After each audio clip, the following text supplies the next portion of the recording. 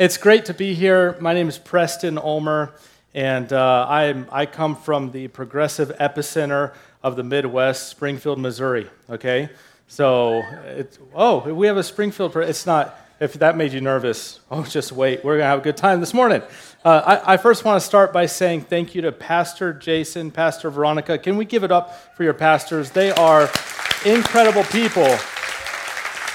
And listen, the authenticity they lead with just shows that they know they are fully accepted by God and that they are called. And I'm just so grateful that there are pastors like that in this world and in Bakersfield, California. And I know you are as well. But I'm very grateful to be with you today. It's hot here. I almost wore shorts on stage, but I didn't think that would be appropriate. But it is hot, so I went with black pants instead, and that was a good choice. To all the fathers, happy Father's Day. We're so glad that you are leading the family. And we're going to talk about today, it is a Father's Day message in a way, but it's going to apply to fathers in this way. We're going to talk about leading your family to a Jesus-looking God, okay? But we're also going to talk to the people. Now, this is going to apply to everyone. Raise your hand if this applies to you. To the people who have a dad. Raise your hand. You have a dad? Applies to all of us. Now, maybe you say, yeah, I have a biological dad, but it's not a dad that I know or that I wanted to know. Maybe you say you had a great dad. Maybe you had a present dad, you had an absent dad. Maybe you wish your dad was more absent than present. I don't know what it is, but in all honesty, the message applies because anytime we talk about the Father, God, the Father, we take what we know on earth and we project it up into the heavens, and that's where we get confused. And then it becomes this process of what is truly God and what is truly God's authority and what's not. And then we start to kind of deconstruct and pick that apart, and that's what we're going to talk about. And it's important that we get to a Jesus-looking God today because for two reasons. One is that's got to be your foundation. Jesus has to be our foundation, firm foundation. The Bible talks about him as our cornerstone, and here's why as well. Because he talks in a part of the scriptures called the Sermon on the Mount, where he says, blessed are the poor, blessed are the meek, blessed are the persecuted. And then he ends that whole entire passage by saying, if you do what I've told you to do, it's like building on a firm foundation, and when the storms come, because they will come, like nobody's where they thought they would be physically, emotionally, relationally, psychologically. I mean, nobody is, because storms come. Detours happen. When that happens, he said, if you build your life on me, you're building on a firm foundation. And he said, but if you build on something else, you're building on shifting sand. So one of the reasons why we have to get to a Jesus-looking foundation today is because that's the only thing that will hold up your faith, the only thing that will hold up your life. The second is this. If the faith doesn't look like Jesus, the next generation doesn't want it. They don't want it. They don't want a faith that's your preferences and your personal legalisms. They want a Jesus-looking faith. And the research shows this. The stats show this. The interviews I did for my new book, they show this. I mean, people are intrigued by Jesus. They're saying things like, I'm spiritual, but I'm not religious, right? You can ask people who are far from God, atheist, agnostic, what do you do with Jesus? And what a compelling conversation that is. But they want a faith that looks like Jesus, or they don't want it. And we can no longer outsource to our kids. If you are a father here, hear me clearly. You can't outsource to your kids their spiritual formation. We can't do it. It's not about just having them in church. It's not about just having Christian friends. You must model what it looks like to get to a Jesus foundation. You must do it. You are the greatest example. In fact, I put it like this. If we outsource the spiritual formation of our kids, they will always outgrow the faith they receive, 100% of the time. But when they get to watch someone going fierce after Jesus, and you know this because you either had it or you didn't, but today we'll do it, okay? Today we're going to go after a Jesus foundation. Let me pray, and we'll jump right in. God, thank you for Father's Day. Thank you for a day where we can celebrate having fathers in the world and in this room. Would you bless them? Would you give them a sense of not just encouragement, but give them a sense of purpose if they feel like they woke up without one? I just ask that you would let this day be a great day for every father in the room. And Lord, for every one of us that know you as a heavenly Father, we need to see you clearer today. So we pray you'd help us to get to the Jesus foundation so that we can see you clearly and follow you better. In Jesus' name, amen. I want to talk to you about sometimes when we pick up these beliefs along the way that betray us, okay? They're beliefs that have been kind of brought into Christianity, and before you know it, you're like, oh, I don't think that resembles a Jesus-looking faith. I don't think that it does. These beliefs can betray us, and you can pick it up from your house. You can pick these up from church. You can pick these up from yourself and your own authority. I picked this up when I was 7 for the first time. When I was 7 years old, it was the first time I accepted Jesus into my heart. And if you're like, first time, I thought that there was like, how many times do you have to do that? Well, I went to a youth group where they're like, if you sin, come back up this week and accept Jesus back into your heart. So, you're in youth, so you're like every week. How many times I got to come to the front? So this is the first of hundreds. I don't know, hundreds. First time, 7 years old. I'm sitting on my dad's shoulders, and we are at a power team event, which is, it's a group of guys with huge muscles, and they're going to like tear open phone books, and they're going to break bats on their knees. I don't know. They're going to do all this stuff, okay? They're power team. They're muscular. Think 80s rocker, long hair. Some of them, well, now they're bald. I just looked up a picture of them last night, but back then they had great hair. So picture that. And this power team was called Sons of Thunder, which is, yeah, I know. That's just dynamic, right? So I'm sitting on my dad's shoulders, and I'm watching it, and I watch this guy tear open this phone book, and all of us are like, yeah! And then I've recently learned you can put a phone book in an oven and heat it up, and then anyone can do that. So it's not that impressive anymore. But at a 7-year-old, I'm like, awesome! He's blown up water bottles with his lungs, like, and then it explodes.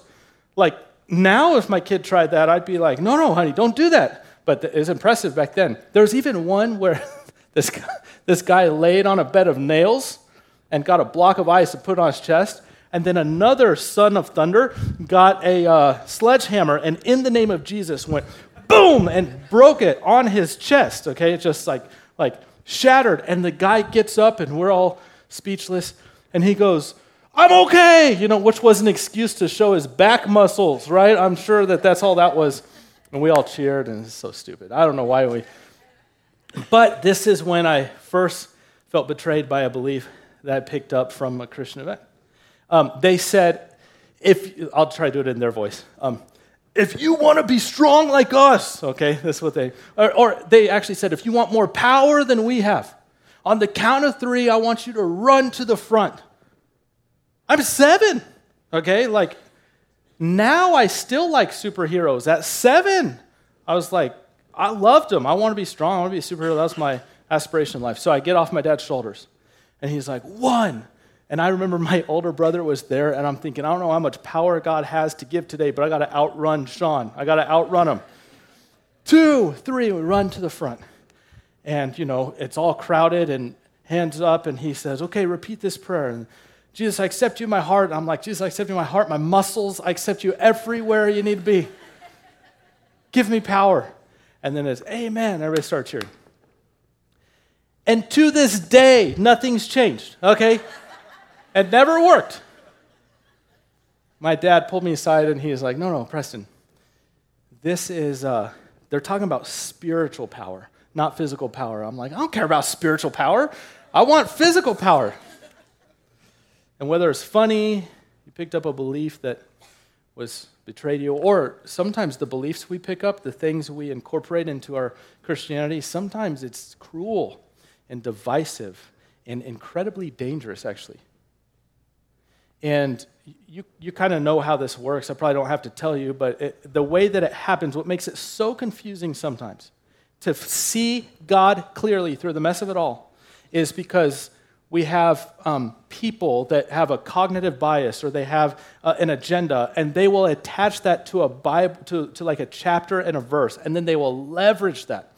And they'll say, for you to be a Christian, you have to believe the Bible, and if you believe the Bible, then you believe this, and the way that I think about it, and the way that and then you're like, but I don't think that I believe that. and it's their opinion, and they say, well, if you don't believe that, then you don't believe the Bible. And it becomes very confusing. In fact, this would explain why so many people are participating in this big, scary word, deconstruction. Deconstructing. They're deconstructing their faith. You may have heard about this word from Instagram and TikToks or whatever, but let me give you a definition of deconstruction. Deconstruction is the picking apart of a tradition, a belief, or a system and testing it for its truthfulness and its usefulness and its effectiveness. Saying, I want to know if that thing that I picked up or that I was taught or that's being taught, is it truthful? Is it useful? And is it effective? Now, why sometimes people are so scared of this word, and I'm telling you, if you are a father in this room of children that are young or old, you know exactly what I'm talking about, and you will have to lead the way on this. Why it's so scary is because it resembles two words. One is deconversion and one's destruction, but they're very different. That's not what we're talking about. We're talking about deconstruction. And if, by the way, if your faith is not allowed to grow up with you, you will deconstruct your faith either intentionally or eventually. Meaning, you will initiate questions that will make you start to pick things apart and realize, okay, I gotta see God clearly. I need to see Jesus. Either you'll initiate those questions or life will do it for you. Something will happen. Sickness, divorce, uncertainty, loss of job.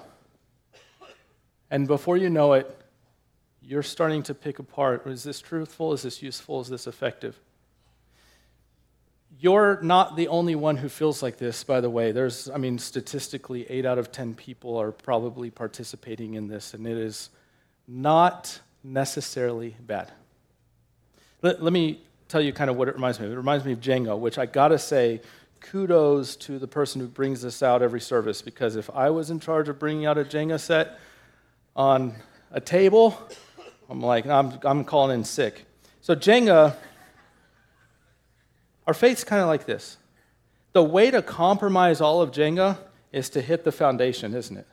Like if you ever played Jenga, if I'm like, let's play Jenga, and I go for this one, you're like, this guy's an idiot. He's going straight for the foundation. That's the way to compromise it. But our faith, that's why we say we're getting to the foundation. Deconstruction is a foundation issue. It's getting to what have I built my life on? And can it withhold all of life? And so you'll pick some things apart. I know you're supposed to use one hand, but my kids aren't here, and so I changed the rules today. Like this, hypocrisy. Hypocrisy. Maybe hypocrisy is why you're like, I'm testing things now. I have questions. I have doubts. Maybe you know someone, I'm sure you do, who says hypocrisy is what's causing all the questions and all the doubts. Maybe it's like this. Oh, don't tip over, don't tip over. Maybe it's bureaucracy in the church. Maybe it's the fact that you're like, I just don't like for you, the word religion and tradition might be really hard. And it was hard for a lot of Jesus followers as well. We'll get to that today. Don't worry, we're not going to just pick this apart all day. I'm just showing you. And then maybe it's, personal experience. Personal experience. Like you may be watching online or at the Northwest campus, or you may be here because it's Father's Day and you're like, I don't know, I wanted to come to church on Father's Day. But the reason you don't go to church is because you've been to one before, right? Personal experience might be causing you to deconstruct your faith. And whatever it is, you're picking it apart. And if this is you, if you are here and you're going, I'm not wanting to get rid of God. I don't want to get rid of God, but I just have so many questions. And you find yourself picking it apart. I want to tell you something. If we were sitting having coffee and you were writing on this, I would say, write down where it is for you. I'd look you in the eyes and I'd say, good for you. Honest, this is honest of you. And you figure something out that a lot of us haven't figured out. And it's that you're leading with authenticity. And it's that questions don't ruin your faith. Questions reveal the foundation. A bad foundation ruins your faith. That's what ruins it every time.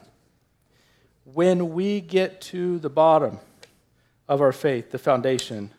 If it's not Jesus, what a good time to build a new foundation, right? And if it is Jesus, what a great time to reconstruct and rebuild. Because your faith has to grow up with you.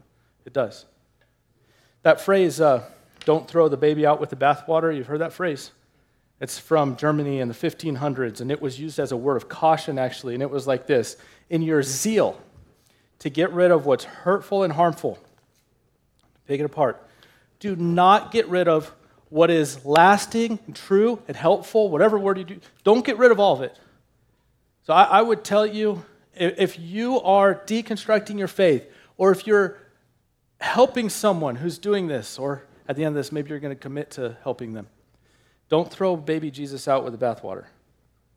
It's something we want to get to the foundation. Foundation always equals authority. It's an authority issue. The foundation of your life will always reveal the authority of your life.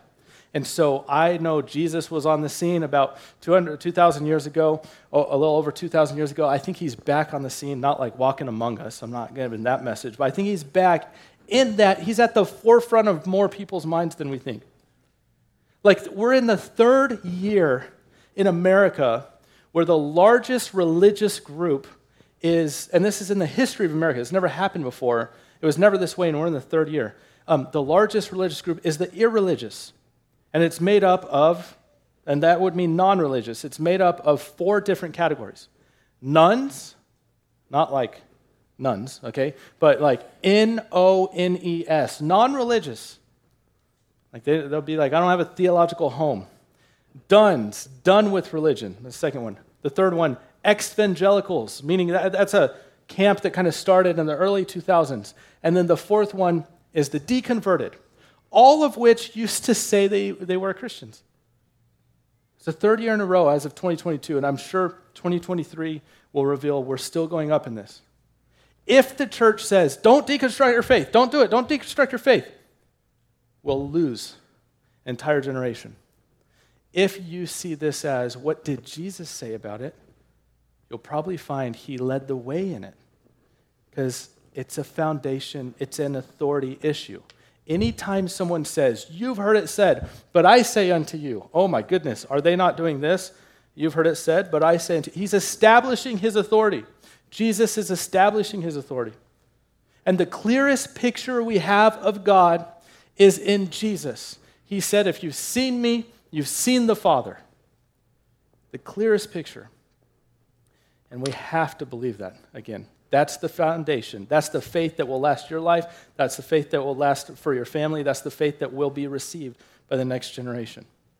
So Jesus is on the scene, and you can read any of his biographies, Matthew, Mark, Luke, John, and they're going to give, anytime he's talking to a religious leader, he's establishing his authority. He's really setting some things up. And Mark chapter 7 is where we're going to jump in now. Mark chapter 7 is where the religious leaders approach Jesus, and I want to show you how Jesus gets his authority at the foundation, but in order to do that, he has to deconstruct some things, and his followers would be wise in doing the same thing. And I'm telling you, as I'm speaking, I know some of you are receiving this like, that's me. And we'll talk in the lobby, and you might say, those are some words that maybe you didn't have before, but now you have. But if it's not you, I know you know someone that is doing this. And so I'm going to give you a really practical way to pick apart tradition, beliefs, and practices, and to test them, and to find the authority of Jesus in the end. And I hope you do it for your families, but I hope you do it for yourself, because you're leading back to a Jesus-looking God. Mark chapter 7. It says this. Now, when the Pharisees gathered to him with some of the scribes who had come from Jerusalem, they saw that some of his disciples ate with hands that were defiled. That is unwashed. That's just disgusting. Anytime, if we go out to lunch, please wash your hands. I'm not a germ. I'm scared of germs. Okay, verse 3. I'll shake your hand, but then I'll immediately wash my hands afterwards. For the Pharisees and all the Jews do not eat unless they wash their hands properly. You can teach your kids this. This is a good verse for them. Holding to the tradition of the elders. And when they come from the marketplace, they do not eat unless they wash.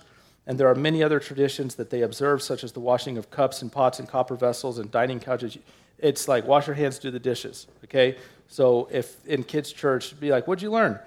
Because here's what we learned. You got to do the dishes today for Father's Day. Okay, verse 5. Oh, let me tell you why they did this, by the way. It wasn't because they were scared of germs. The knowledge of germs wasn't really developed like it is today. They actually believed that if there's dirt on something or if something's dirty and you consume it, you're actually putting that into your spirit. So as it is on the outside, so it is on the inside. This is why Jesus later called them whitewashed tombs. Like, you're dead, but you look really pretty sometimes with your robes. So this was a tradition. Clean, clean, clean, because we want to be clean, clean, clean in the spirit. Okay. Verse 5 says, "And the Pharisees and the scribes asked Jesus, 'Why do your disciples not walk according to the tradition of the elders?'" Why don't they, why is tradition not their foundation, Jesus? It's not their authority. And he said to them, "Well, did Isaiah prophesy of you hypocrites? As it's written, the people honor me with their lips, but their heart is far from me. In vain do they worship me, teaching as doctrines the commandments of men." What is Jesus doing? He is taking apart certain things because Jesus is God. And if he is the clearest picture we have of God, he must be the authority. He's taking some things apart. And then he says, "You have a fine way of rejecting the commandment of God." Oh, in verse 8, he says, "You leave the commandment of God and hold to the tradition of men." He is directly challenging a foundation that's not him. And then he said to them, "You have a fine way of rejecting the commandment of God in order to establish your tradition." And he gives this example. "For Moses said, 'Honor your father and your mother, and whoever reviles father or mother must surely die.' But I say to you, if a man has his father or mother, whatever you would have gained from me as Corban, then you no longer permit him to do anything for his father or mother, thus making void the word of God by your tradition that you've handed down." Here's what he's saying. In the law, in the Torah, it was honor your father and mother. They built something on that. So the foundation was the authority of God, and then they built something. And here's what they built. They built this thing called Corban, which means if you have possessions, if you have something, but you have family that are in need, it would be natural and right to sell your possessions to help your family in need, right?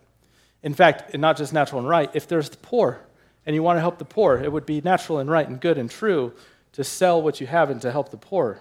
And then he said, but what they established was this idea of Corban. If they declare that word, it would say, my possessions are now God's, they're not mine, and how convenient, I can't sell it anymore because it's God's.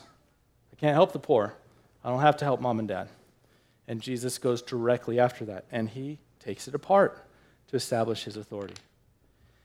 Jesus, his whole life was establishing his authority as the foundation for anyone who would have a relationship with God. Anyone. That a relationship with God would be based on their relationship with him. Why? Because he is God. He's the clearest picture they have of God. We'll talk about that in a second. Let me show you this picture that you probably recognize. This is Mount Rushmore. I don't know if you've been to Mount Rushmore. It's not worth the drive from here, but it's pretty spectacular, okay? What you may not know is this picture. This was in the Black Hills of South Dakota before Mount Rushmore was Mount Rushmore. This was it, okay? When I went to Mount Rushmore and I saw these massive faces, I remember being asking, how long did it take to chisel that away? And they said, they didn't chisel away in these mountains. Over 90% of how they got the faces in the mountain was through dynamite. Light a stick and throw. I mean, there was strategy to it, right? And it was from the 20s into the 40s, 1920s to the 1940s, that this project was done. And if you know some history, you'll know that's during the Great Depression, and there's a lot of trying times in America during that time. Sure, the roaring 20s party and all that stuff, but I'm saying, why'd they party? To forget. And why'd they forget? Because they're going through a hard time.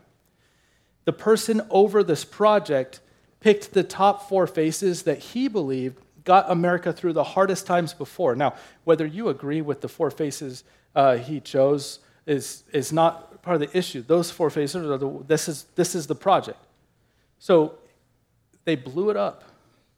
They were trying to get a symbol of hope in this mountain. They're trying. And in order to do that, they had to use dynamite. Or for $8 a day, you could swing on down and chisel away. Now, $8.50, I might do it. $8, it's real cheap, okay? And then you have Mount Rushmore.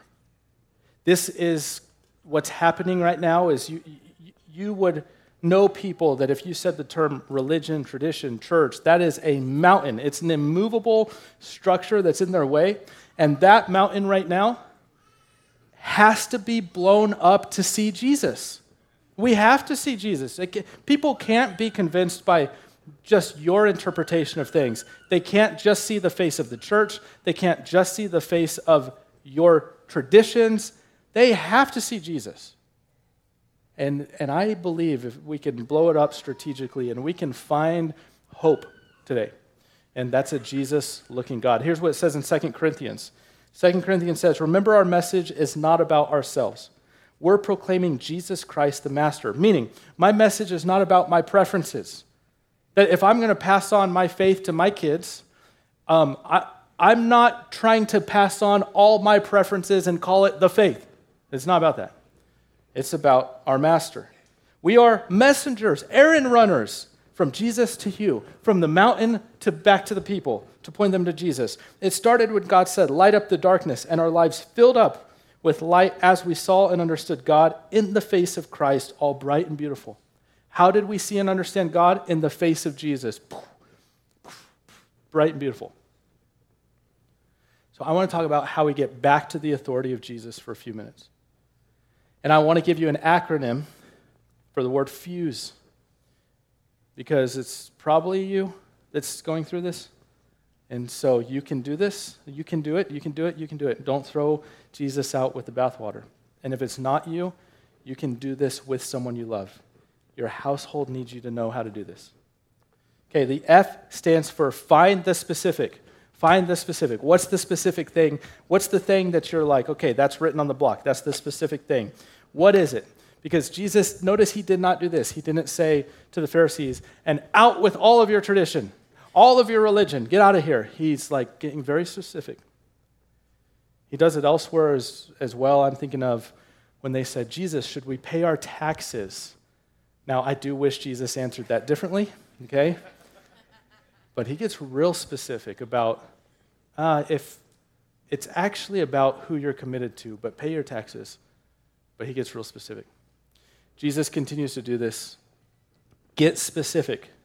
Nobody's deconstructing all of Christianity. That's impossible. But there are pieces, are there not, that we would say that does not reflect a Jesus-looking God. And we can't be scared to take those out and to make sure we have Jesus as our foundation. How many of you drink coffee? Coffee drinkers? Okay. All right. I'm going to ask you like this. How many of you drink wine? Just kidding. Don't raise your hand. Don't raise your hand. I would expect that from 6:30. I would not expect that from you today at this service. If you talk to a sommelier, which would be like someone who professionally tastes wine, or you talk to someone who tastes coffee professionally, there's actually a coffee tasting or a wine tasting, whatever, a wheel, a tasting wheel. And here's one of the things you're not allowed to say as you're tasting. You're not allowed to say smooth. Smooth is not a descriptor. It's not a taste. Smooth just means that's swallowable. That's what smooth means, okay? You're not allowed to say it. But what you can do is this. Oh, that tastes fruity. They'd go, okay, what kind of fruit?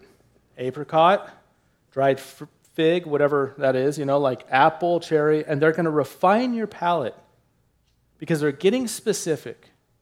And in my new book, Deconstruct Faith, Discover Jesus, tons of interviews and research in the book, but I took those stories and I created a deconstruction wheel where we go from big categories to small categories. And we're trying to get specific. What is the thing that you or the person you love has to say, I have to analyze this. I have questions about it. And if it's not Jesus, I'm going to set it aside for a faith that can withstand my life.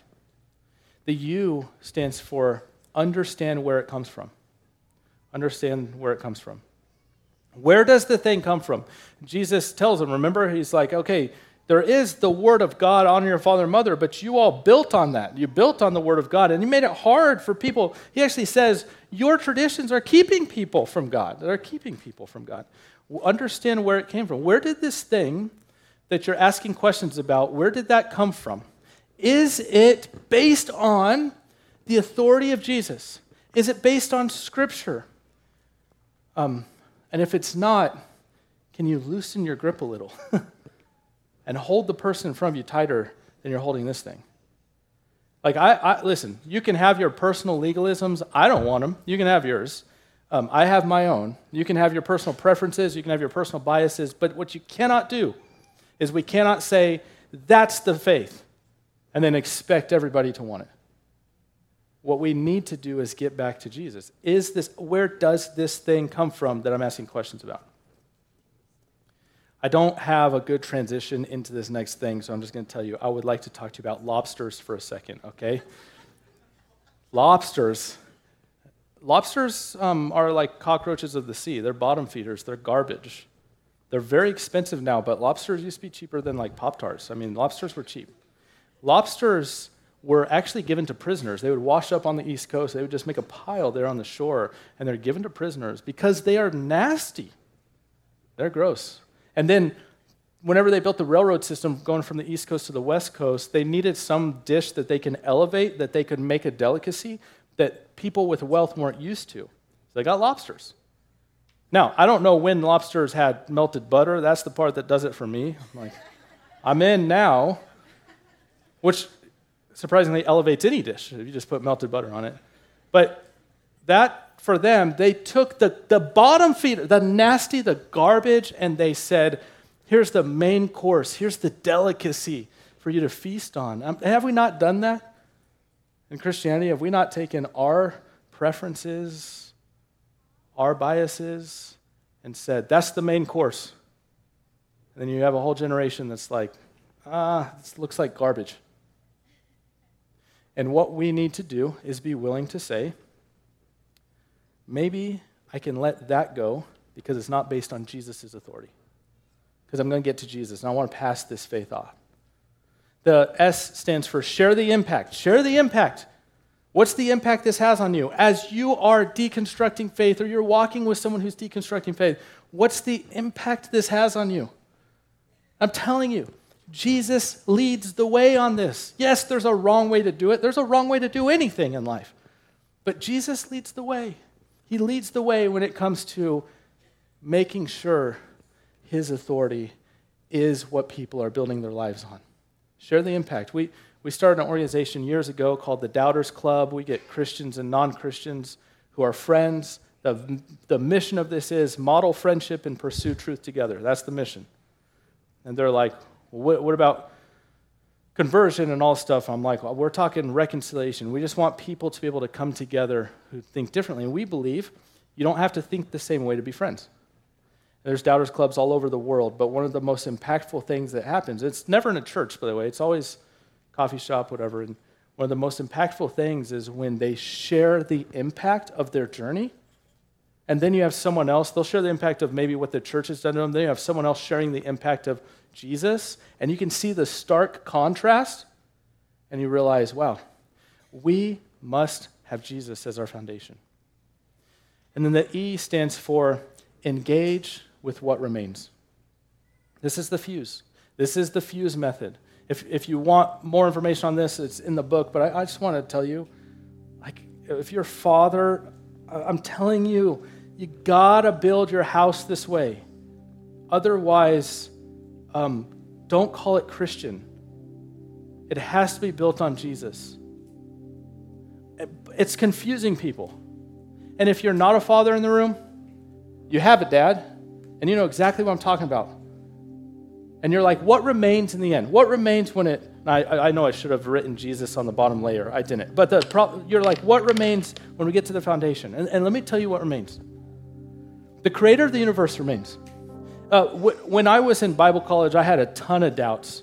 And I'm not going to tell you which Bible college. It wasn't their fault. It was my fault. And I went to well-meaning people. And I remember doing this, like, hey, I have a lot of doubts. I don't even know if I want to be Christian anymore. And I had them, someone prayed, a pastor prayed for me. that trying to cast out the demon of doubt.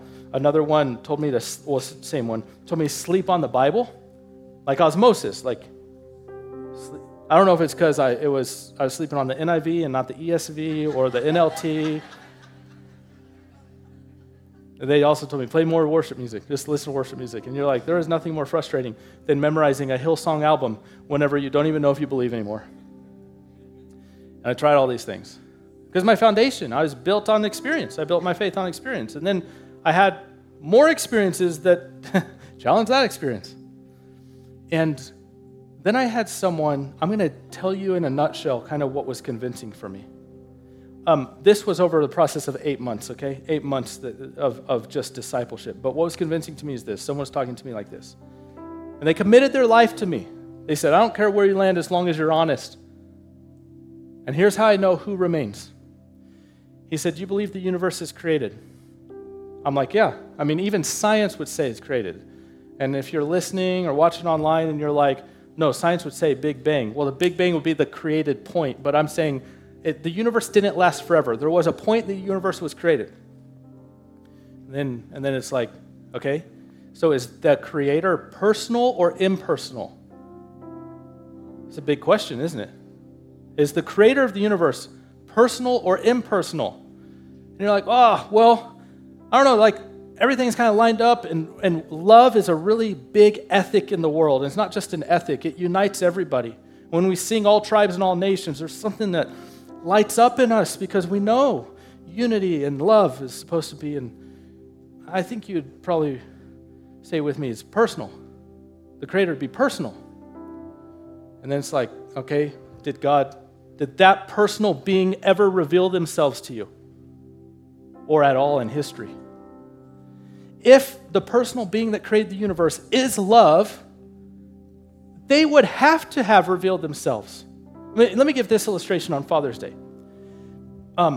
If one of the most unloving things I could do, if my daughters, let's say they've never met me before, and they went up to every man with a beard and glasses, and they're like, are you my dad? Are you my dad? Are you my dad? It's like half of America, right? Are you my dad? Are you my dad?